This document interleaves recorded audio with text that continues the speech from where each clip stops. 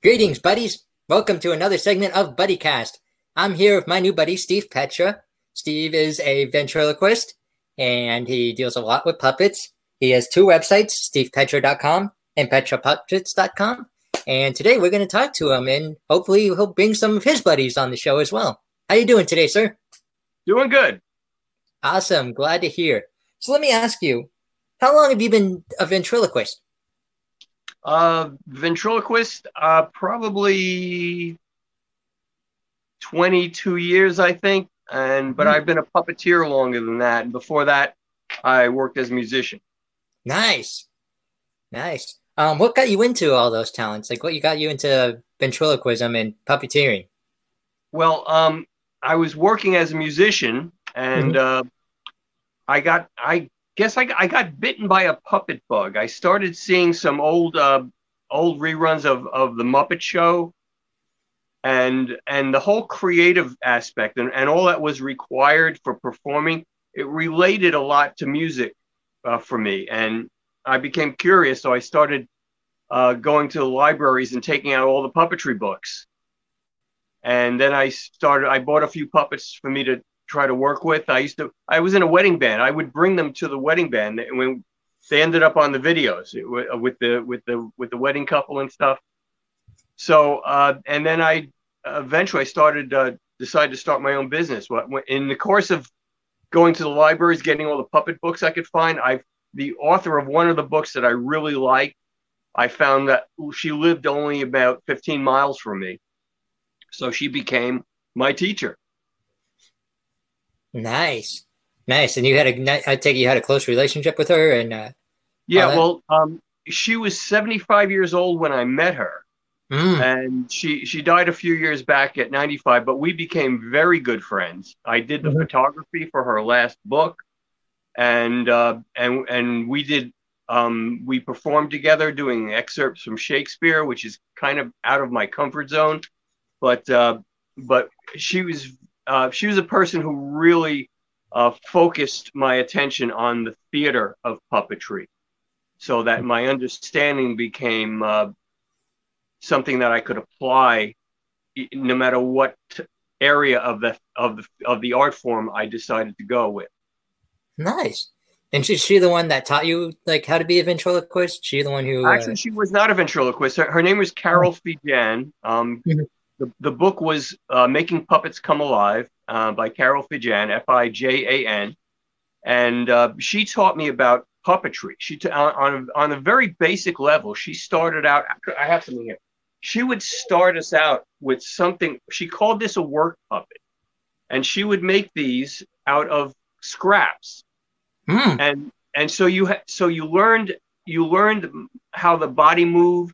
You learned what emotions it could convey without any facial features, without any language, and the movement became a language, and that really set me on a road where I was very focused on movement. So I worked as a puppeteer for a number of years before I became a ventriloquist, and once I did, I felt that I wanted to incorporate all that I learned in puppetry into ventriloquism, because they're two separate communities. I know everybody's got a community. There's a clown community. There's a magic community. There's a ventriloquist community, but that's separate from the puppetry community. And with each of these different groupings of art forms, you find that people have different creative processes. So mine was sort of like musician, puppeteer, and then ventriloquist. So I sort of like blended all of those different creative processes into my own, and I've done well with it. So nice. Now you mentioned like how you add in emotion to the puppets and everything. You think you could give us like a quick demonstration with the puppet you just had? With something like this? Yeah, sure. In fact, since I end up using this at a lecture that I did for the ventriloquist convention of all things, and it was such a hit that I now have a hand. This is called a hand puppet or a glove puppet, as opposed to something where you're operating the mouth, which is a mouth puppet. There are marionettes, there are rod puppets. And I now have a hand puppet that's the star of my virtual show called Eric the Sheep. And it doesn't have any language. It's really back to what Carol had taught me back in her studio all those years ago, and that I'm using. So a puppet like this. So you've got two arms, and but you've also got a waist. So for picking up props, you don't want to just bend it like this. You want it to seem like it has weight, so that it could look at different directions. It could think. If a puppet was thinking, Carol would teach us two ways to do that. One way of showing a puppet was thinking was you can tap the hand, or you can do this with the head. All right, with puppetry, if something's if the puppet's sad, the head would look down. You could, if it was if it was searching for something in the sky, you'd lean back. Let me get in the camera. You'd lean back like that and look up and around. What things that you would do for sleeping is, you'd always have a playboard, and it would create a little it would prepare where it's going to sit. Tap on it. It conveys a tactile sense, and then it would slowly rest itself. So she taught meaningful movement. That everything you did, you weren't just moving it, without any reason. Everything had to have meaning. So movement with meaning makes you really concentrate on when you're doing something with the puppet, what it's doing and why it's doing it and how it's feeling. So you're able to convey not just mood or emotion, convey age, energy. It became a language, and I brought that into my ventriloquism work. So I work with a puppet. If I get a new puppet for a very long time before I work in the mirror with the physicality of it before I start doing voices. Nice. Now, let me ask you, how long do you think it took you to really perfect the skill? Like, how long did you work on? Yeah, both ventriloquism and puppetry. Well, puppetry, it's just ongoing. You're always learning. That's the thing about an art form like this and like music. There's always stuff that you haven't done, and there's always discovery. When you lose that sense of discovery, a lot of the magic can leak out of your art form. So for me, there's always something more to learn. There's something more to understand. There are techniques that you've never tried or never perfected. So that's an ongoing thing. To learn ventriloquism, well, that's more of a finite process because you need to perfect being able to say certain letters. And to do that, you create sound substitutions. If you go through the alphabet, there are about a half dozen or so letters you can't say without moving your lips. M's, B's, F's, V's, P's, Y's, W. And those letters you have to have a substitute for the sound they make. So instead of using your upper and lower lip to create those sounds, you're using the back of your front teeth. This inner ridge here, where your teeth meet your gums, becomes your top lip, and your tongue becomes your bottom lip. Yeah, I don't know if you've spoken to many ventriloquists, but that's how it's done. That's how everybody does it. So it's like when people learn a new language, there are certain words. If you notice people who have an accent from another country that are speaking English, that's not their first language, there are certain letters that they have difficulty saying, depending on where they're from. It's because they've only used their muscles in their tongue and their mouth to create the words that they use in their language. And those sounds may not exist in English. So it's like learning a language where you're learning to do new things with your mouth, with the muscles in your tongue. And then it's almost separate from the lip control thing.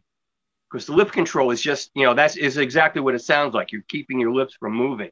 But creating the sounds really happens as if you're learning a new way of speaking. Mm-hmm. Does that make sense? Yeah, absolutely. Absolutely. Well, that's the whole mystery. That's how it's done. Anybody can do it, but everybody's mouth is different. So certain techniques can be more difficult, or certain sound substitutions. Sometimes there's more than one choice of a sound substitution for a letter.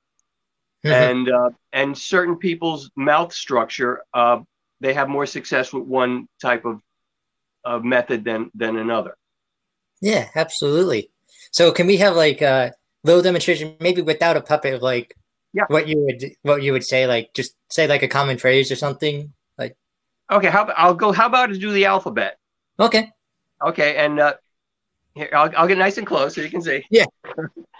A B C D E F G H I J K L M N O P Q R S T U V W X Y Z. Wow. Okay. So we went A, second letter. Can't say without moving your lips, can you? Mm-hmm.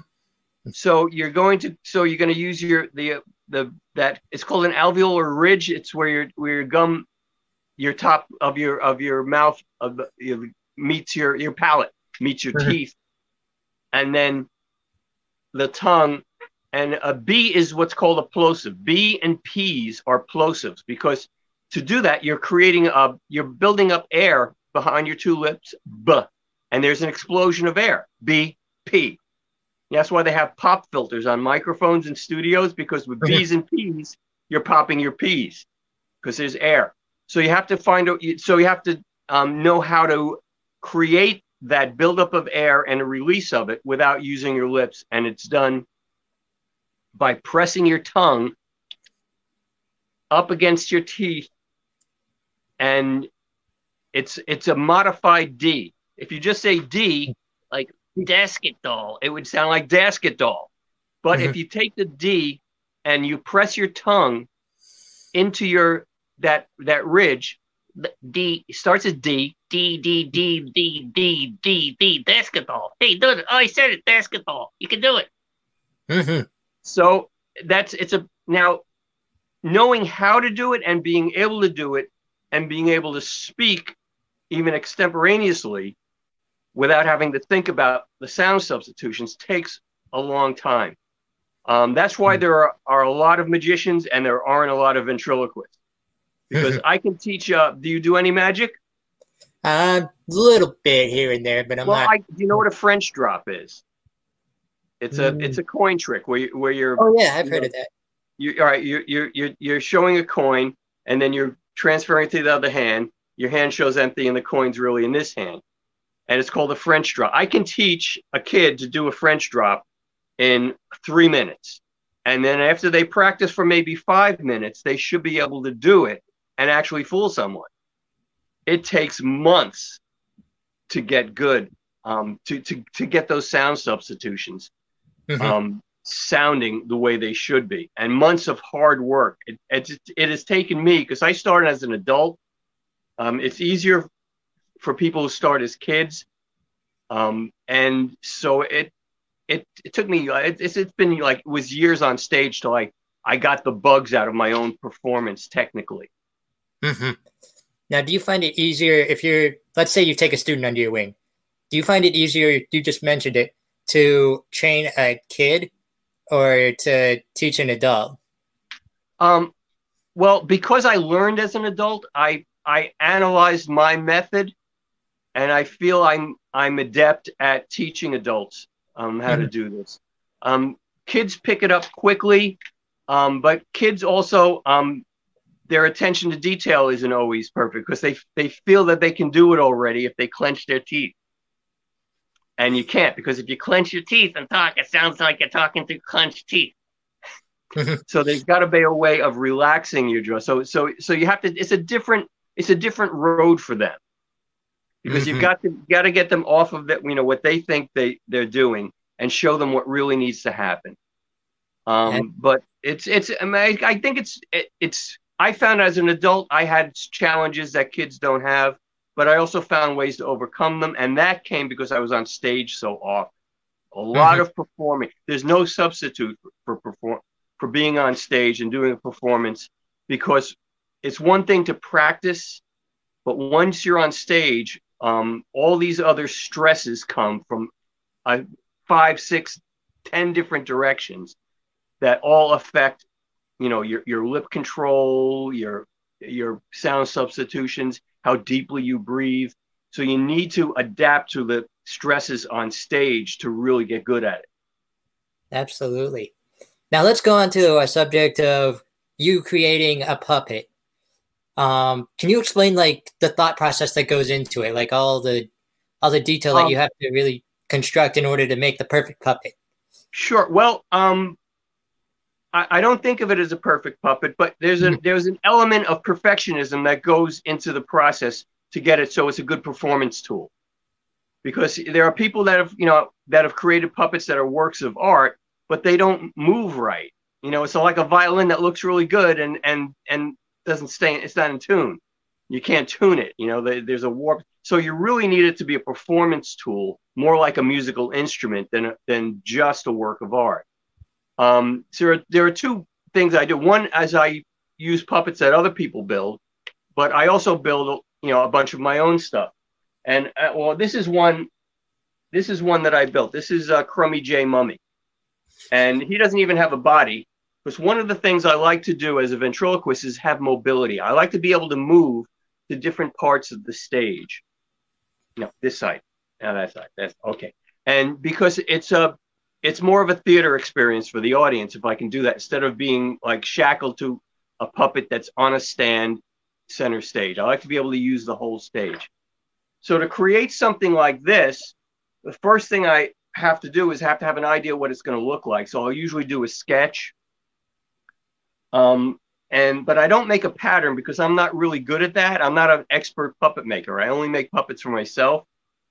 And I wanted him to be able to move. So his control mechanism is underneath this little waterfall of gauze. And he's got a little, can you see that? Yeah, the little button. Yep. That's it. He doesn't have moving eyes or eyebrows. His mouth just opens and closes. So the mechanics, I start with the mouth plate. See the mouth plate? Mm-hmm. There's an upper and lower. That's the first thing I build that goes onto the head stick. I do that first, and then I know what the body shape is going to look like. Then I'll build. The body's made out of foam. It's like a upholstery foam.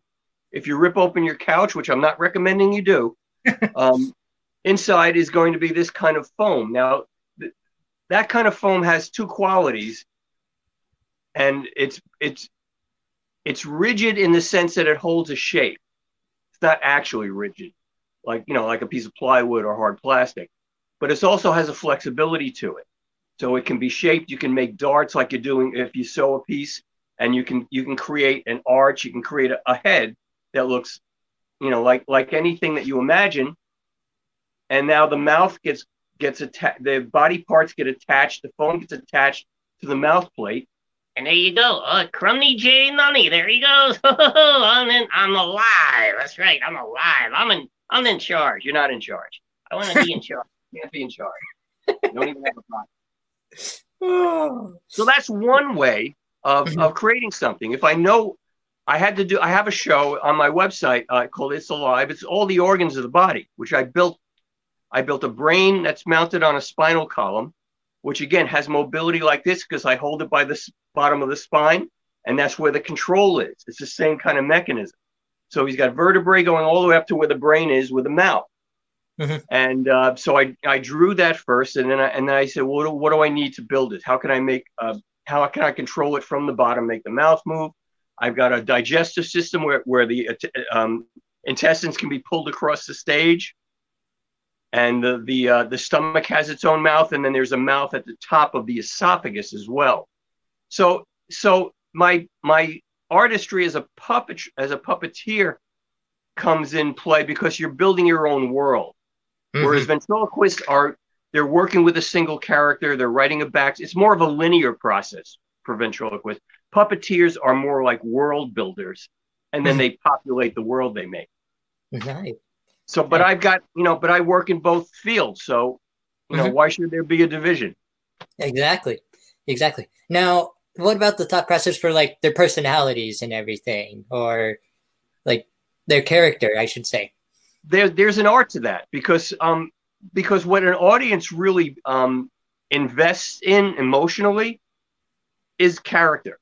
Mm-hmm. It's not just a puppet. It's not just a joke. So the way that ventriloquists relate the character of a puppet is through relationship. So the puppet isn't just another entity sitting next to you telling jokes. It's relating to you and hopefully to the audience. And so you're working out dialogues that actually are conversational and things that are situational. So you are able to build two different points of view because you're playing two people, two characters, yourself and the puppet. You're relating to an audience. You're relating to each other, and you're structuring conflict between you and the puppet.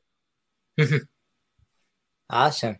That's where the comedy comes from. It comes from conflict. Absolutely, it's all the bantering back and forth. The whole and the more natural it seems, the more the audience accepts the character.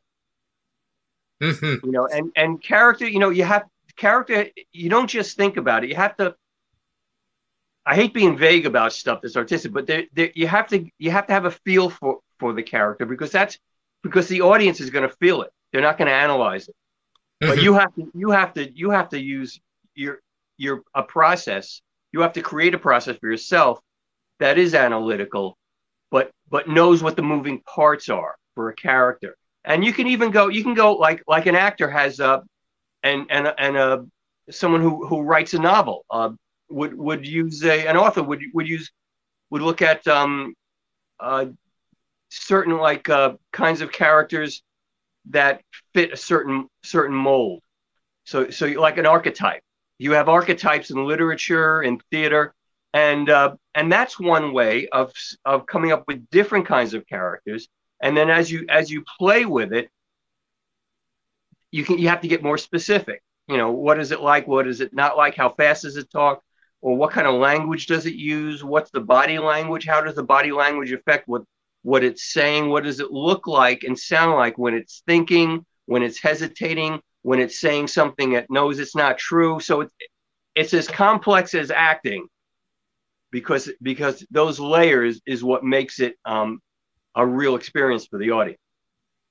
Absolutely. Now, do you find it easy to create said banter? Like, is it something you can usually come up with on the spot, or is it something that you definitely script and practice throughout the day before a big show or something? That is for most people, that is the most difficult part. Because you can buy a puppet, and people buy them, quite often. Or you can build a puppet, but then creating a character and creating material for the character is the challenge that becomes a real obstacle for a lot of people. So I'm working a lot. I use a lot of characters because I have a variety of shows. Like I have maybe 10 different library shows, different themes. I have 3 school shows, and a library show will be 4 characters in each show. Now, there's sometimes I can take a character, lift its personality, and put it into another puppet in a different show, and even use its material. But you still have to have quite a range of material. So creating material is the challenge. There are different ways of doing it. I'll give you one example. I work for kids and families, and in schools I've got students up to 6th grade. So you don't want stuff that's too simple and silly all the time, but you want it to be funny. In schools, it also has to have a point to it that's curriculum based. So creating it, if I'm doing an animal puppet, I've got a duck over here. So one thing I can do is I can research ducks, and then what about ducks is funny besides puns? I have my own web feet site, or I'll put it on my bill. Besides puns, what about ducks can you work into the personality that you can make a joke out of? And I'll give you an example. I have a turkey who has a ladybug outfit on because he's in a bug show. All right, so now you've got all these layers. He's a turkey who is an actor playing a ladybug because I can't get a ladybug to be in the show. So he's got a dog Halloween costume on of a ladybug. over his body. And I did research on ladybugs. And I found there's 4 stages of life to a ladybug. There's an egg, there's a pupa, and it ends up with the adult stage. So each of those 4 stages, I found something funny that the turkey, ladybugs start out as eggs. So do turkeys. So now the turkey's commenting on ladybugs being the same as turkeys. So there's a way to draw humor out of that works for kids, yet still is literate enough for adults to enjoy it and it'd be clever. Mm-hmm. So you can go, you can go anywhere you want with how you create it. The bottom line is you have to find out how to be funny. Absolutely. Speaking of funny, when you do a show, do you have any like funny stories from a show that you've done? Like, do you have any like funny memories that you have? Like, there was one time at the show, or just like anything that you can recall that you just left the show laughing that day? Well, funny things happen throughout the show. When there's something that makes me laugh, that's an unusual occurrence. Mm-hmm. So, like an audience member doing something funny. I was doing a show for a library. So I have a range of kids from very young, like 3, to like 5th grade, and they're packed in this room. We've got a full audience, and I do a magic bit that's using a technique called magician's choice, and it's a way of manipulating a range of numbered objects to get to the one that you predicted would be the outcome, without giving away what it is. So we have one kid that they made the prediction. I've got kids holding up 6 musical instruments. Each one has a number. In case one of the kids is too young to say the name of the instrument, they can just tell me the number. And then we eliminate that. We eliminate them like 1 or 2 at a time by calling someone in the audience, tell them to name 2, and then we eliminate those. So I have a choice in how I'm going to do that in order to manipulate the final choice to what I want. So there was one kid, little kid. He was like a toddler, but every time I asked for volunteer, he would jump up in the air, raise his hands, go, me, just like that, me. And keep in mind, when I'm asking for volunteers, I always say, I need someone who's sitting down in their seat, nice and quiet, and he's screaming, me, I'm nice and quiet. So this is through the whole show. Now, when I picked someone, he sat down and was quiet, so it wasn't disruptive. I didn't have to, I didn't have to ask the parents, can you take this kid out of the room? Once he wasn't picked, he dealt with it. But every time he saw me come to the part of the stage where I would ask for volunteers, he'd be like ready. He'd be, like a bow is like strung. Mm-hmm. The last bit in the show, after an hour of a show, I've got 2 more choices left. Someone has to pick between one and the other, and then the resulting choice has to match up with my prediction, which they haven't seen yet, but one of the kids is holding it. I say, I just give up. I say, all right. I go down off the stage and I let this kid, I said, you, and the kid comes running over. He's been waiting for an hour.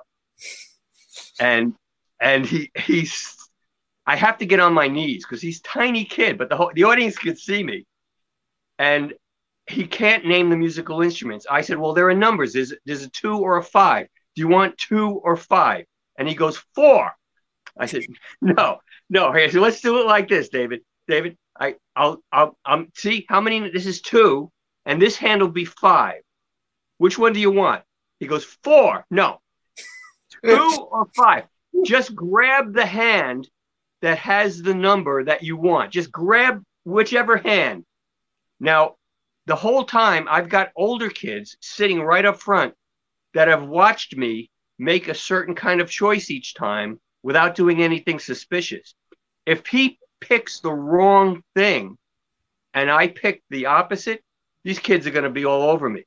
Mm-hmm. Because they've been watching. He goes, they'll know what I did. So I am like sweating.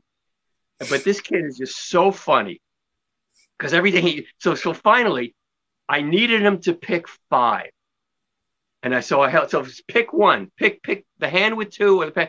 He grabs the hand with two.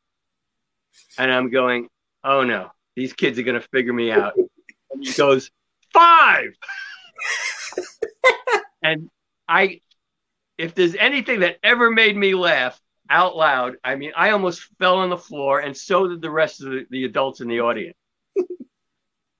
So he just opened, I can do what I want now. Yeah. He said one and picked the other. Yep. He set me up for success. Uh-huh. Uh-huh. Now, same question, but like any feel-good stories, like anything that like you made someone's day so much that like it changed the course of their day, or you know, that happens a lot. And you know what? You come to understand that what you're doing when you're creating. I work sometimes for a year to create a new show. I do a new library show every year. And when you've got it up and running and it's firing on all cylinders, and it's really an exciting and funny and memorable experience for the audience, what you've done is you've made something and it's a gift and you're giving it to them. Mm-hmm. You're saying, here, it's not mine anymore. I made this for you. And so often the reaction is as if you actually said those words, because people become, if you do it right, if you don't just respect your audience, but you love them, that you make this thing really good and do all the work that's necessary to make it extraordinary and exceptional and memorable and make it exceed their expectations, they resonate with this kind of joy and appreciation that sometimes they can't contain. And there are other, to be more specific, I've done a number of shows over the years for kids who have got a range of disabilities, some emotional, some physical. There's one school in particular where the first time I was there, they only have chairs on half the audience. The rest is a blank floor. When they bring the audiences, half those kids are being wheeled in on apparatus that they need to function. Right, so their response to my show is not going to be usual audience response, because some of them can only make certain kinds of sounds. Some of them can only move a certain part of their body. And there's a range, but there are half of the audience are kids that aren't mobile. They have an aid with them. And I started doing shows for them 15, 20 years ago. And they kept asking me back. And each time, and over the years, those kids taught me what kind of show to do for them. Because I thought, I got to be gentle with them. I can't make it too outrageous. And I was taking the sharp edges off the show. That is really the conflict that makes it funny. And they didn't want to be taught. They didn't want to be treated more gentle than another audience. They wanted me to whip them like I do a regular audience. They wanted the roller coaster ride. And it took me a while to understand what they were telling me. And because they weren't saying it in words, but I would sense what I wonder if I can do more with this. I wonder if does it need to be so polite? And now when I go there, we have such a great time. It is raucous, it is unpredictable, and they love it. And the aides and the people who work there, they appreciate the imagination that goes into it. But I walk out of there feeling like I've done a job that had very specific parameters, and I didn't even know what they were when I started doing this. And I had to learn from my audience what was going to be best for them, what would be an exceptional day for them. And I learned how to do that. And that's at my core now, is that understanding my audience is the most important thing in how I direct my art for them. I mean, it sounds like a sappy thing, but I'm not a sappy guy. and my performances aren't sappy. They're very aggressive. I'm in New York. I mean, it's tough here. It's aggressive. It's raucous, and I've loved what I've learned from my audience, because it enables me to be better at expressing my art form in a way that we enjoy together at the same time. Mm-hmm. It's learning from your audience. They're teaching you. Like you said, it's an art form that you never stop learning, and that's how you do so. Right. Because it's not like making a movie or making a video or doing a TV show, because they're not a passive audience watching a screen or a play. When I was a puppeteer working in a puppet stage, it was essentially a passive audience. But now it's not. Now I can respond to them. I can move. I can, even though performance would be the same as I did it the day before for a different audience, there are things about this audience that they like a certain kind of, I can push things a little more or a little less here and there. And I can follow their responses as well. It's a nuance, but it makes such a difference. Absolutely. Now, you mentioned virtual shows and like how you kind of touched on it a little bit, how you like to see the audience's reaction. You like to see have you... Yeah. And now what has happened to us? Exactly. That's exactly what I was going for. Like, how has COVID gotten a deep impact on you? Like, I know we talked a little bit before the show and you said COVID has wiped out everything for you. Almost. Yeah. Well, essentially my bookings were canceled. What I have been able to do is create a show that appears to be going on in one continuous stream. But I recorded it, and I happen to be a video editor, and I created and produced my own little show that looks like it's coming to you in real time. Yet I've got Eric the Sheep producing the show, so I have a place so I can cut scene from. This way I can go back, come out with another character while Eric the Sheep is doing what he's doing. But the challenge was to make this funny without the audience, because having the audience there's no substitute for that. But I grew up in the 50s and 60s where every television was new. You had people from vaudeville were doing stuff on early television, and some of them were doing stuff that they would just do their performance in front of the camera. And I realized you can't do that. If I'm going to do something, the medium has to be part of the performance. So I have to rewrite the routines I'm going to do and have a concept of a show that takes into account this thing here. This camera thing has to be part of the show, which was I thought about it for a while, and then I started putting it together piece by piece. So my library clients can purchase that show, and they can put it on their Facebook. They can put it on their. They can have a day that they want to launch it. They can advertise it to their clients. They can put it on their website, on their Facebook, wherever they want to do it. They can put it on their YouTube channel.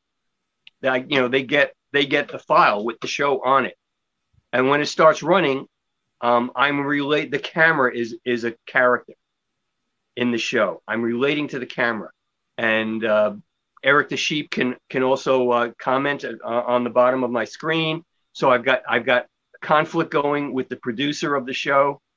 It's like a real life situation if you had these crazy puppets actually running your show from my basement, which is like where I am now. Oh, nice. And so I call it the Wacky Friends show, and so it's something I was able to offer my clients until we can get back together again.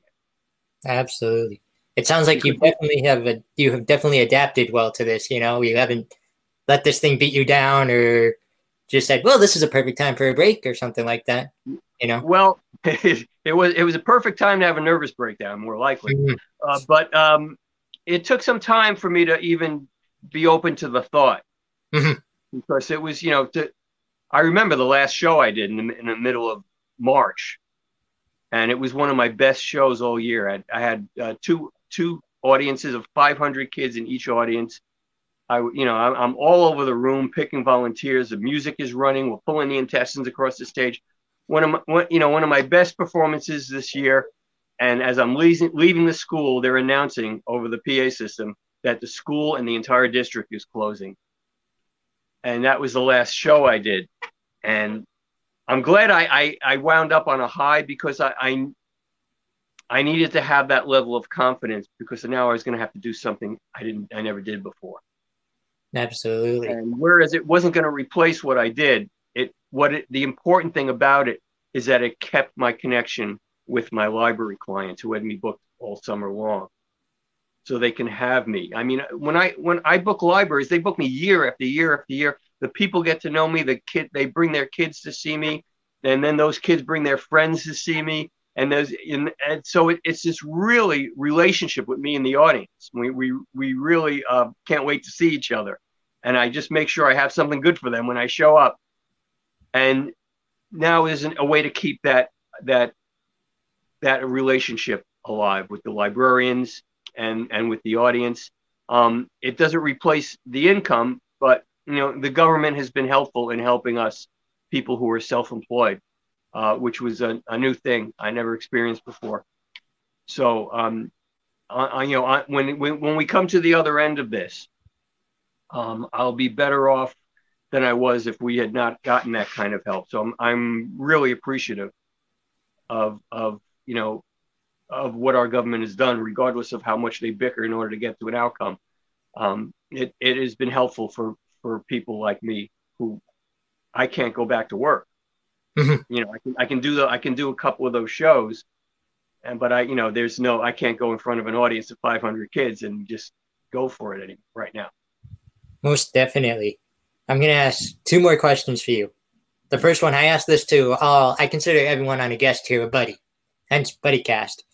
I've asked all my buddies this. If there's someone out there who's thinking about doing the work you do, like ventriloquism, puppetry, performing even. Yeah. I know those are three different topics or that, but what's your advice to them? What's your ultimate advice? Well, I've been through a number of different art forms, and I don't go through them, go in one and come out the other end of it. Like, mm-hmm. I'm still a musician. I'm still a puppeteer, mm-hmm. and I'm a ventriloquist. Mm-hmm. Plus, I've had all these other life experiences. I've had friends, I've had family. So everything that makes you is part of what can be original and unique about your performance, if you decide to be a performer. Being a performer is not just being a class clown. It's not just being someone who everybody says is funny, because it's a lot different being funny at a table with friends and then being on stage and being funny, because then you have to be funny all the time to everybody, and you have to continue being funny. So you have to be able to look at yourself with a critical eye if you're serious about being a performer. But if it's the right thing for you, there's no way you can't take it. You look at people just in the last 10 years who have become amazingly famous ventriloquist performers. Darcy Lynn, Terry Faders, they've become enormously successful, but they brought something unique to themselves to that performance. So it's not a mechanical function. Just, all right, I need to do this, be able to do this, and that. If you're a juggler, you learn the mechanics of juggling. But how do you have to turn juggling into an act? And because that's why people will pay you to see your act. Your act is not just the craftsmanship of what you do. People don't pay to see me talk without moving my lips. They pay to see a show. Mm-hmm. So ventriloquism, puppetry, music, they're all tools and moving parts in what I create, bringing what I create in my head to an audience. And then this is an important thing, bringing the audience into your head. Get them out of their world, get them into your world. That's what when Walt Disney created Disneyland in California in the late 50s, early 60s, he created what was in his head, and people came into Disney's head. And that's what made it successful. They were leaving where they were, their thoughts, their stresses, and they were experiencing something from inside the imagination of someone who's had a genius for that kind of thing. And that's what you do. You learn from the best, no matter how small a venue or an audience you're performing for. It's still the same process. You're still bringing them out of their world into your world, because art is creating a world that begins in your own vision. Most definitely. That was a beautiful answer. And my final question for you is, for all our buddies out there, would you be willing to do a little show for us? Like do a little 5-minute, just a quick little little banter or something like with the character? Okay. Let's use this guy. Hi there. I'm Ultra Duck. It's Ultra Duck. Ultra Duck. Can you see me? Oh, that's good. Right. I'm Ultra Duck. Okay. Now, what are you going to be doing? I'm going to sing. Oh, I didn't know you could sing. Do you know how to sing? Oh, I'm a good singer. Or let me hear you sing. You ready? Go ahead. No. That is not singing. Oh, that's singing. No, Ultra Duck. That is gargling. It's what? Gargling. Juggling? Not juggling. That is gargling. That's not how you sing. When you sing a note. Can you sing a note? Guacamole. No, guacamole. Guacamole is not a note. I like guacamole. Look, I don't want to hear about guacamole. This is how you sing. I'm going to show you how to sing. I do what you do. You do what I do. Monkey see, monkey do. Yeah. Yes. Here, sing a note. You start like this. Just one note. Listen. You go, do. Can you do that? Do. Do. Hey! That's not what I did. Listen, you're not listening. Go, do, do. Do, do. No, do, do. Just one do. One do. One do. Go, do. Do. Stop. Now, we're going to add another note. 2 more notes. 2 more notes. That's right. Go, do, re, mi. Try it. Do, re, you. No, it's do, re, mi. That's what I said. Do, re, you. No, it's not you. It's like me. It's not a person. It's a sound. It's not a person? No. Is it a kitty cat? No, it's not a kitty cat. It's a sound. It's me. Do, re, mi, ow. It's a kitty cat. It's not. Just do, re, mi. Do, re, mi. Stop. Okay? Uh-huh. Now, I'm going to add 2 more notes. Okay? 2 more notes. Okay. Do, re, mi, fa, so. Try it. Do, re, mi, fa, so. Very good. Thank you. Okay. Now we're going to go all the way. We're going home? No, we're not going home. All the way to the end of the scale. Oh, okay. Listen. Do, re, mi, fa, sol, la, ti, do. Try that. That's a lot of notes. You have to take a deep breath. Okay, now sing. Do, re, mi, fa, guacamole. Let's have a round of applause for Ultra Duck. Thank you. Thank you very much. Thank you. Okay, show's over. Okay, get over here.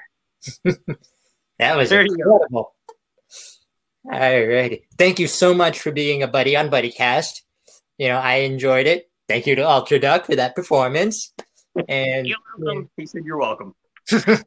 Absolutely.